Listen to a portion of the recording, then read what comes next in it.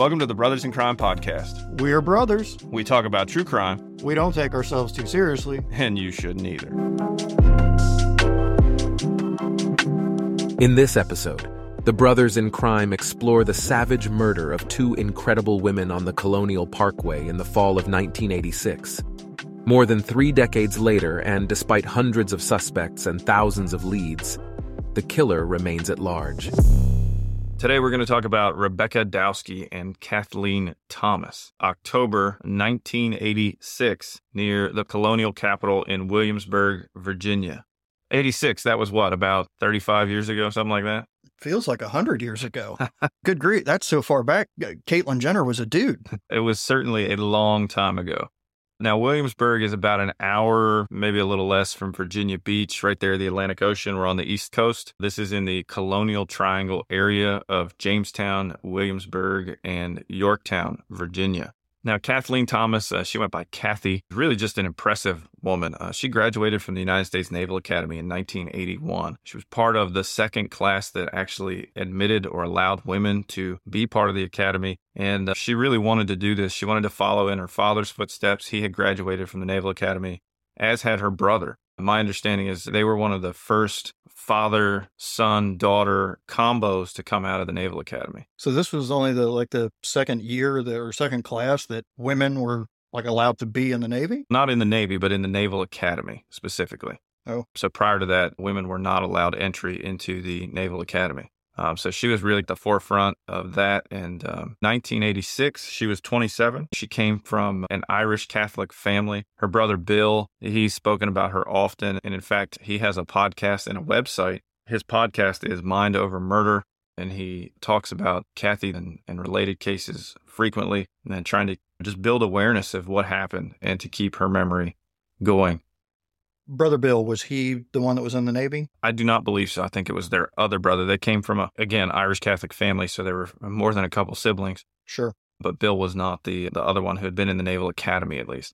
Cathy was described as extremely smart, socially conscious, articulate, funny, with a quick Irish wit. Bill said that Cathy, she always held her own even from the time she was a little girl. And to set the picture in your mind, she had red hair, she had blue eyes. She excelled as an athlete in high school. She played basketball, and she competed in track and field. She was a great student in school. She did well at the Naval Academy, and during her time there, she actually became fluent in Russian and was acknowledged as being one of the students who had excelled the most in Russian study. After the Naval Academy, she was assigned to Norfolk, Virginia, which is down there in this area there, right around Virginia Beach, Williamsburg, down there.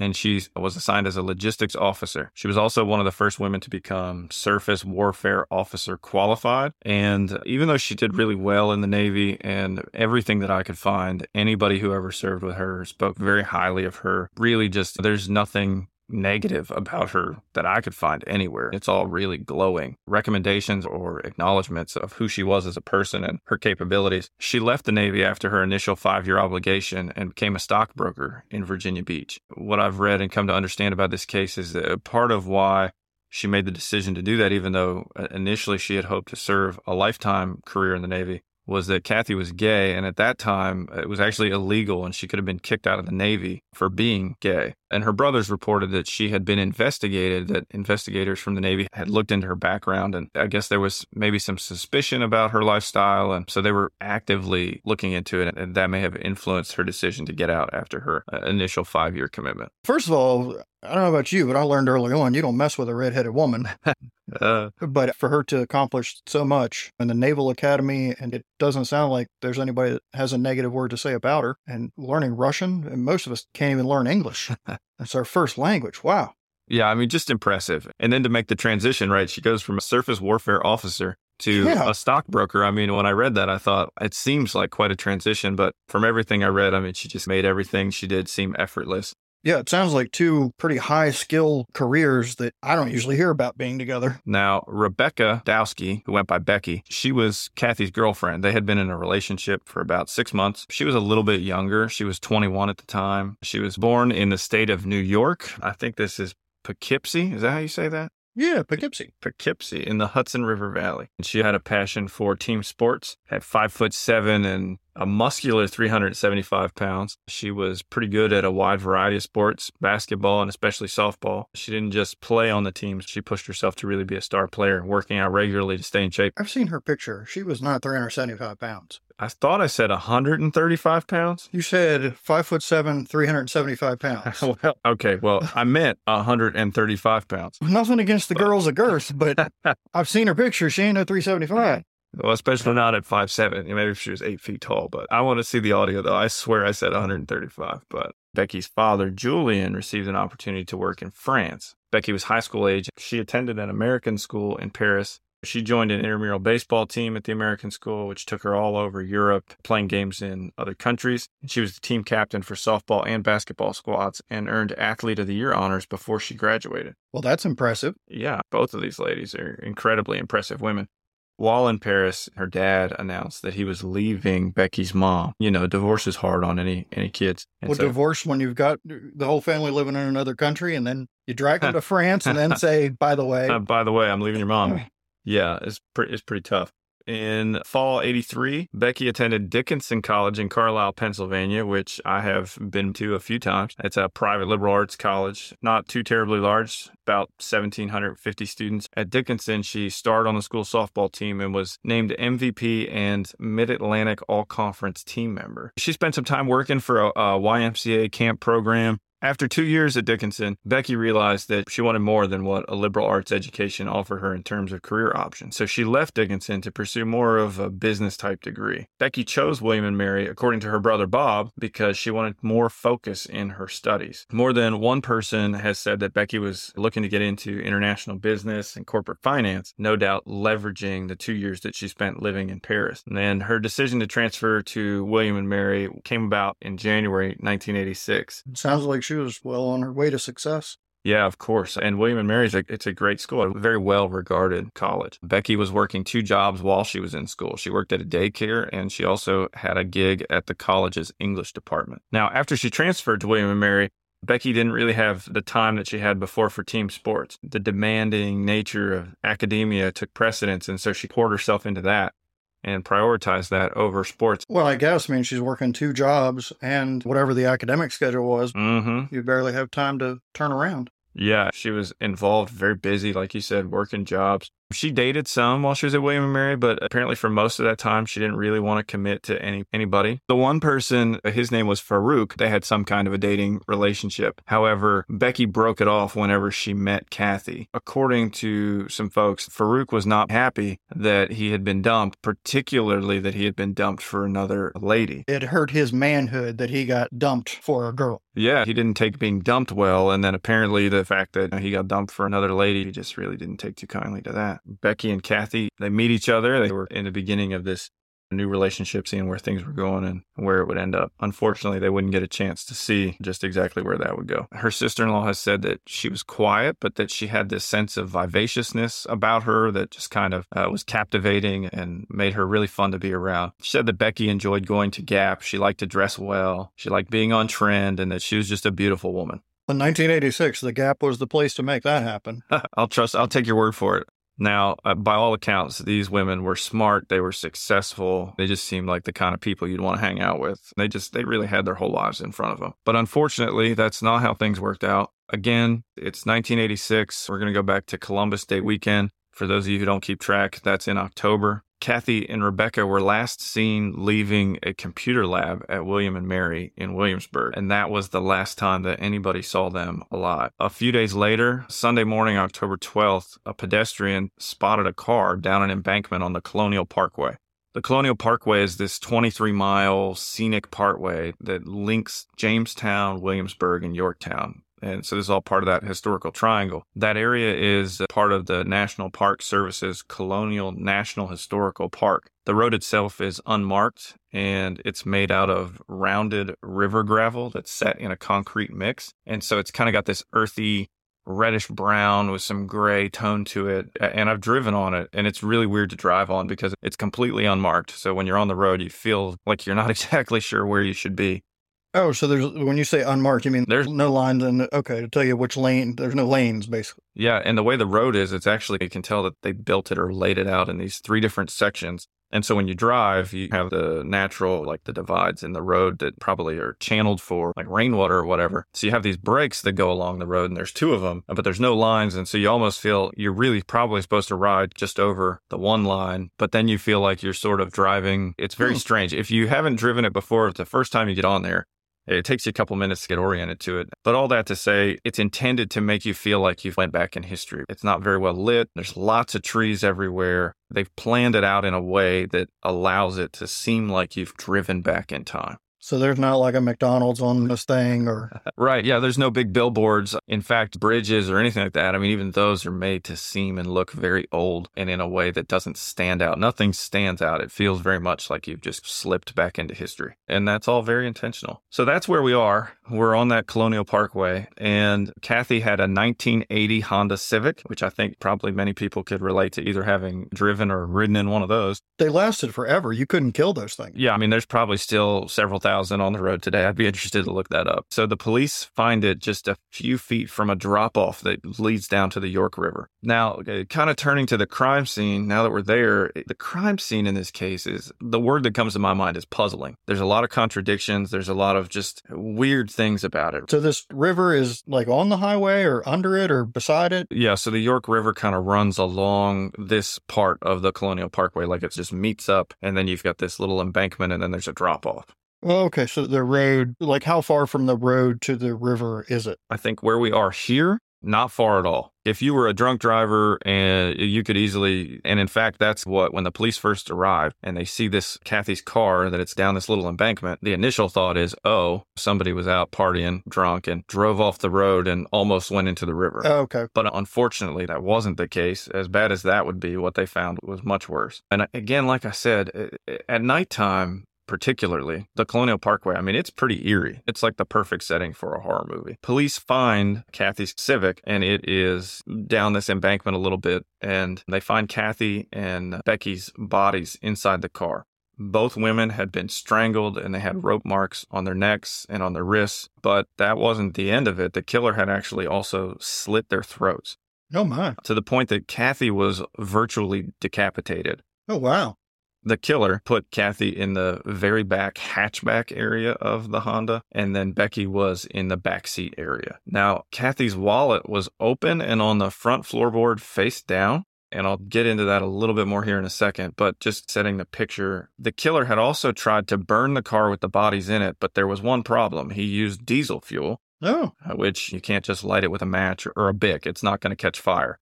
So this car is doused and everything is doused in diesel. And then the car was put in neutral and it was pushed toward this drop off. So if you imagine there's a little pull off area where presumably that's where Cathy and Becky were. And now we've went from this little pull off area and it's been put in neutral and it's been pushed down to this embankment where it leads down to the river. But because of some underbrush and some things, the car got hung up and it didn't go all the way down. Yeah, so there's not a lot of ground clearance on a Honda Civic, so the belly of the car gets hung up. Okay. Exactly. But because of this little embankment area that it was able to get there, where the car was located, if you were just driving by on the parkway, it was far enough away from the road that you wouldn't see it driving by. So although Cathy and Becky are last seen on Thursday night, their car is not noticed by anybody until Sunday morning on the 12th, when a pedestrian is out jogging off the parkway and spots it and calls the police. Again, probably thinking, oh, this is some kid who's out partying and had a little too much to drink. Looking at the crime scene and thinking about possible motives for what happened, there's no evidence at all of any sexual assault in this case. Investigators also didn't believe that robbery was a motive because her wallet was open, face down on the floorboard in the front of the car, but also Cathy and Becky's purses were still in the car and still had their money, all their contents, as far as anybody could tell, were still in the purses. So nothing of value that was clearly there was taken from the scene. Unless they were hauling the Hope Diamond in the hatchback. Right. Now, there's evidence that at least Cathy fought back with the killer. You would imagine. And given her personality, that makes perfect sense. There was some hair that was in between her fingers that was later found during the investigation. And remember, I mean, she's athletic. She graduated from the Naval Academy, and just given everything that her brother said about her personality, you'd find it really hard to believe that she wouldn't go down without a fight. Now, it's also important to recognize that these women were a couple at a time when this was just far less accepted than it is now. And it's possible that that was a motivating factor in why they were attacked and ultimately murdered. The fact that this was a double homicide in a single event, it's also less common. It also makes this case stand out a little bit. Sure. And on the one hand, the killer has the sense to try to burn the crime scene to destroy evidence, which shows a level of sophistication that not everybody has. On the flip side of that, he or she uses diesel fuel and apparently doesn't realize that's not going to catch fire. It's oxymoronic that whoever this is smart enough to know I should destroy the evidence, but doesn't have the knowledge that the diesel fuel's not going to get the job done. It's hard to believe they'd be an experienced criminal and make those kinds of mistakes, because the obvious thing to draw from this is that they wanted to put the car in the water. That didn't work. Okay, we'll burn the car and then use diesel fuel. It seems like there wasn't a whole lot of planning, and or the person's an idiot. You raise a good point, and I think another thing to think about too is not everybody has diesel fuel. I don't know about you, but I don't have any diesel fuel.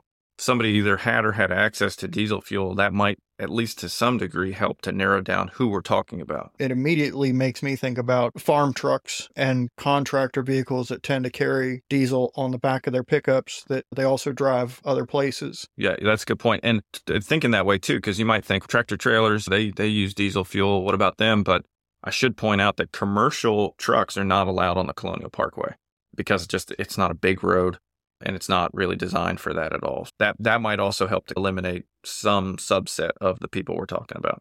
So you said that the hair found in Cathy's fingers, you would think between her fingers it was probably pulled out. I wonder if there were any roots still attached, if there's DNA available. That's a great question, and you wonder about that. But part of that question, too, is even if there were root follicles, and even if it were tested and a DNA profile they were able to obtain one, they got to have somebody to match it to. Sure. And so we saw that, was it the Golden State Killer, who was just recently, that was a cold case that took forever to crack. And it wasn't through CODIS, it was through the familial DNA, 23andMe or one of those places. They were able to link the killer up through, I think it was like a nephew or a cousin or something. Yeah. As technology moves along and as more DNA profiles are developed and law enforcement gains access to those kind of resources, maybe we'll see something there. But to this point, there's been no indication that if there had been a DNA match, I think we wouldn't be talking about who this could be. We'd be talking about who did it. Bill Thomas, Cathy's brother, would have, if there were a DNA match, a hit, and someone, a pretty solid suspect, I'm pretty sure Bill would be letting the world know. It'd be all over for sure. And in addition to this diesel fuel being oxymoronic, it just strikes me that also this person, the perpetrator, tried to push the car. Clearly, I think the goal there was to push it into the river, but then failed at that too. So you have a person here who tries to dispose of the evidence in two different ways at the same crime scene and just epically fails at both. It's just very fascinating to me. Maybe I'm reading too much into it. My first thought of who has diesel fuel, that's maybe a farm truck or a contractor, but those people tend to understand how mechanics work, and they would have foreseen the issue with pushing it off in the river, and they would have also known that diesel fuel probably wasn't the right thing to try and light it off with. So it makes me wonder if it's maybe somebody that was associated with one of those two types of things, but either brand new or not engaged in the manual labor side of things. Yeah. But then again, that's pretty handsy. Ligature strangulation and then also cutting their throats.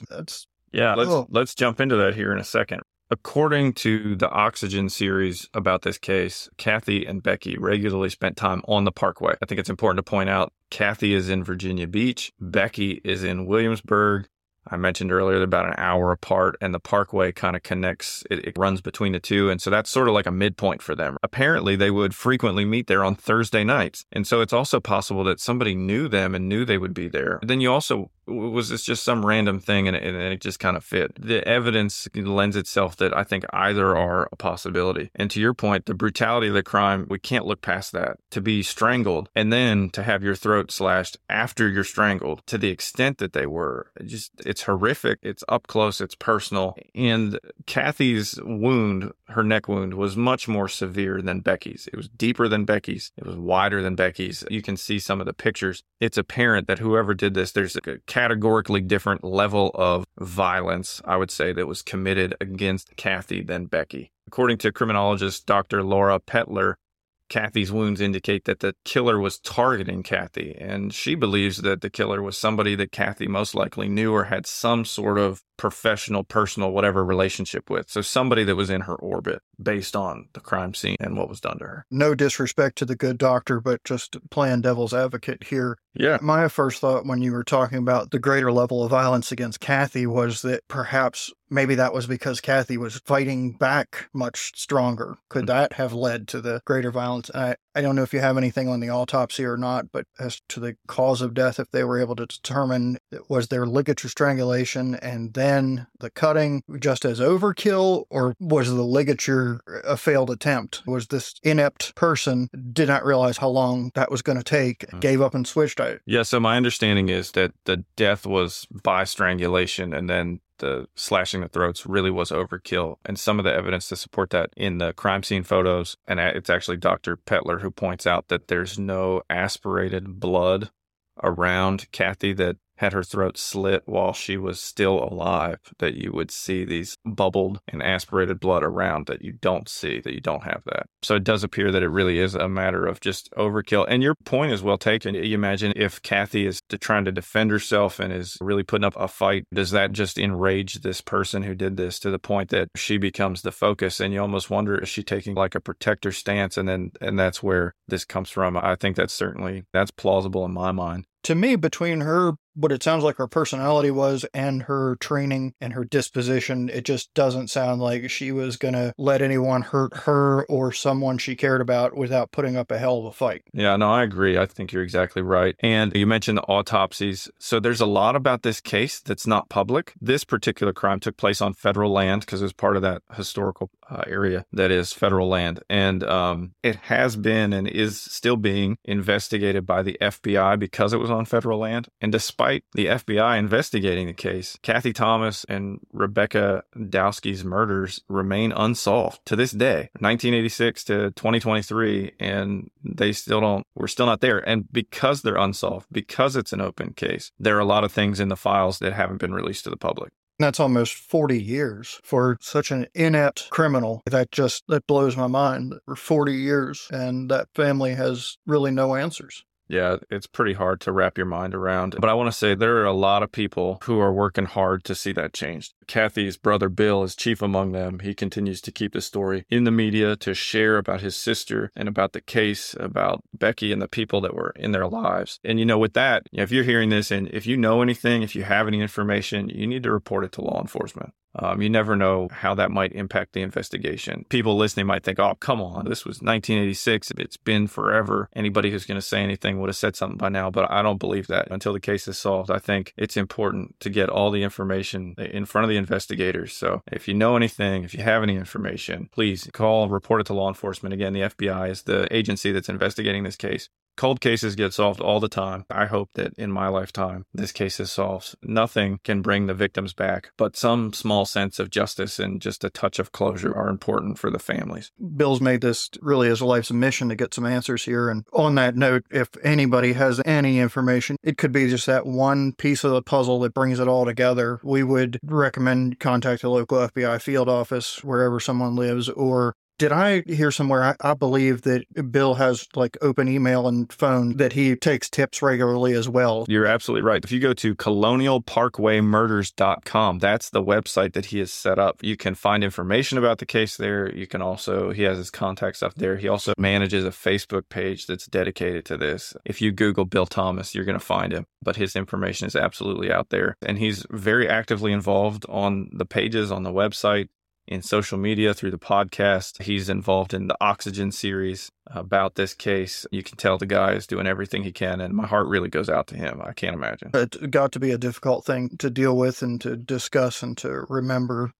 Something that intrigued me with Cathy's wallet being found face down in the front floorboard, it makes me wonder if they were approached perhaps by someone representing themselves as law enforcement. I get that her wallet being out, but open and face down. Was she taking her ID out to present to what she believed was law enforcement? That is a great question, and I think that's an awesome point to put a pin in this episode. And I bet we're going to talk a little bit more about that in a future one. Okay. I also got to say, I don't know, you tell me, When I hear that Becky was in the backseat and Cathy was in the hatchback area, that sounds to me like the crime took place somewhere else. And I don't know if somewhere else is 20 feet away or 20 miles away, but it suggests to me that they were, at least one of them was put in the vehicle to be transported to put them in the river or whatever. I thought about it in the sense that it made me wonder if they had been separated because I would think that they probably both could have been put in the hatchback or both could have been put in the backseat. I do know it was a 2-door instead of a 4-door. So it was interesting to me too that, I just would have expected them to be together wherever they were put. So then to be separated like that made me wonder if they weren't separated. And you make a good point that it occurred not exactly in that same spot or that way. And I think ultimately we know that given that the offender was attempting to cover up and to destroy evidence, it makes sense that he would have possibly done this in another place and then moved them further along. And the other place, it might have been just 10 feet away. I don't know, but certainly curious. Very curious. Yeah, for sure. There's lots of questions in this case. And so hopefully someday we get all the answers. That's right. Blaine L. Pardo and Victoria R. Hester wrote A Special Kind of Evil, The Colonial Parkway Serial Killings, which was written around 2018. And I think it's the only comprehensive book. They interviewed plenty of family members, lots of folks to write this book. So there's a lot of information. One thing I found in between news accounts and victims, families, stories, things you find on the internet, etc., there are a lot of different sources. And sometimes that comes with a lot of maybe different, I don't want to say different stories, but maybe different takes on the same story, or maybe some information that can be contradictory at times. Well, sure, everybody has a different perspective and everybody knows every piece of information from a different angle. That's right. Yeah. And you think too, I mean, the cases from the 80s, so much time has passed, people's memories fade, and even the same person might remember something a little differently now than they did at the time it happened. Now, the brothers in crime talking about other brothers in crime. Rose to the end, and it did not end well. Brotherly victims. Straight out of Kansas City, Missouri, this brothers in crime involves two brothers who unfortunately were at the short end of the crime stick. And the headline from KCBD 11 reads, Missouri man sentenced for cattle fraud scheme that led to slaying of 2 Wisconsin brothers. That's a corn-fed motherfucker right there. Yeah, I was going to say, look at this picture. Look at this guy. He played offensive lineman somewhere. I'm seeing it. Ain't no ghetto in that fool at all. He is straight up corn-fed. All right. We have a Missouri man who's sentenced in federal court for a $215,000 cattle fraud scheme, which he tried to cover up by, did you guess? Murdering 2 brothers from Wisconsin. This story is straight out of the heartland. It is quite interesting. So he pleaded or pleaded or pleaded? You could go with pleaded. You could go with pled. So what did he pleaded to? So he pleaded guilty to 1 count of mail fraud and 1 count of being a felon in possession of a firearm. But wait, that was last year. Those were last year. So we've got Garland Joseph Nelson, who's 28, and his Mother Nelson, had started a company, and he wasn't employed there. He had agreed to take care of some cattle that belonged to another company, and it was this livestock place, right? Dimel's Livestock. And that company, the livestock company, they invested and traded in livestock. Our defendant here, he had agreed to sell and send that company's livestock, the proceeds, less the cost of taking care of the cattle. So essentially, our guy here, Garland, was saying, I'm going to take care of your cattle. You own the cattle. I'm just like a hired hand to get them from little, young, small cows to big, beefy cows that can be sold for more money. So that all makes sense, right? No issues there. The Dimels, they send a bunch of cattle to our guy Nelson, and this goes on from about November 2018 through April of 2019. And he sold some of them, Nelson sold some of them and paid the Dimels for some of the cattle. However, he also tried to kill many of their cattle, and he fraudulently billed the Dimels for feed and for yardage for the dead cattle. So Nelson admitted to not properly caring for the cattle due to incompetence, neglect, or maltreatment under the law. And hundreds of these calves that were entrusted to him died as a result of this. He would feed them inadequately and poorly. He would drop feed bales in the pasture without removing the plastic coverings. So the calves would eat the plastic and die. I mean, the guy is he's awful. Did he not know any better? Was he lazy, stupid, or evil? You got to wonder. I don't know. Personally, I don't know. But it seems to me if you work for a company whose job it is to take care of livestock and this is what you're doing, you got to know that's probably not the right way to feed the cows. Yeah, I would think. I know if I can't just throw my bag of cat food down and let the cats eat it out. You got to take it out of the bag. Cats will get in the damn bag. A cat will get in a bag of cat food. You're not wrong about that. So anyway, fast forward a little bit. We get to June 2019, and Nelson sends the Dimels a bad check for a couple $100,000, while his bank account only had a balance of 21 cents. Oh, sounds like mine. Now, interestingly enough, the check had also been torn or damaged so that it couldn't be cashed, which, I mean, honestly, that's clever, right? You write a bad check, but then you mess with it a little bit, make sure it doesn't actually get cashed. He did this in an effort to deprive these Dimels of their cattle or the money to just keep them from having any of it. Fast forward a little more, Nelson tells the Dimel brothers that they could come to Missouri to get their money. So Nicholas Dimel bought 2 round-trip tickets on July 17, 2019, and July 20th, the Dimel brothers show up in Kansas City. The next day, they drive to Nelson's mother's farm, and Nelson's mom and all of his relatives, they were away in Branson for the weekend, so he was at the farm alone. But when the Dimel brothers show up, he murdered them and then tried to dispose of their bodies. However, investigators were able to find the remains later. Then, September 30th, Nelson pled guilty to 2 counts first-degree murder in Johnson County, Missouri. He was sentenced on those charges to life in prison without parole for each count, and those life sentences were set to run consecutively. Then they come back and they hit him with some more stuff. So he gets hit with those charges I mentioned earlier, prohibited person in possession of a firearm. And in case you're wondering, it was a Marlin 30-30. He also received a federal felony conviction for a different cattle fraud scheme that resulted in those victims losing more than $250,000, more than $250,000. And Mama, who owned the company, didn't know none of this was going on. It's interesting. There's nothing in this reporting about her. So it's unclear. I don't know if she's involved, not involved, if she knew what was up, if she didn't know. It's a good question. But she started the business, and she was the owner. And he's working there. This reporting also mentions that our guy Nelson had 2 state felony convictions for passing bad checks. So he was no stranger to that game. Damn. So 2 brothers trying to do business with what they thought was a legit company. They can't get their money. They get a shoddy check. The guy says, hey, come on out here. I'll just give it to you. So they hop on a plane and get they their money, out, and they end up dead. They end up murdered over some cattle. They were some expensive cattle, $215,000. Some pricey cows. That's a lot of beef. Hey, thanks for hanging out with us on the Brothers in Crime podcast. Feedback and suggestions are always welcome. For links and resources related to this episode, please see the show notes or visit us at brothersincrimepodcast.com. We hope you'll save, subscribe, or bookmark us on your favorite podcast site and join us for the next episode. Yeah, that's fine. You good? What do you need? All right. Go for it.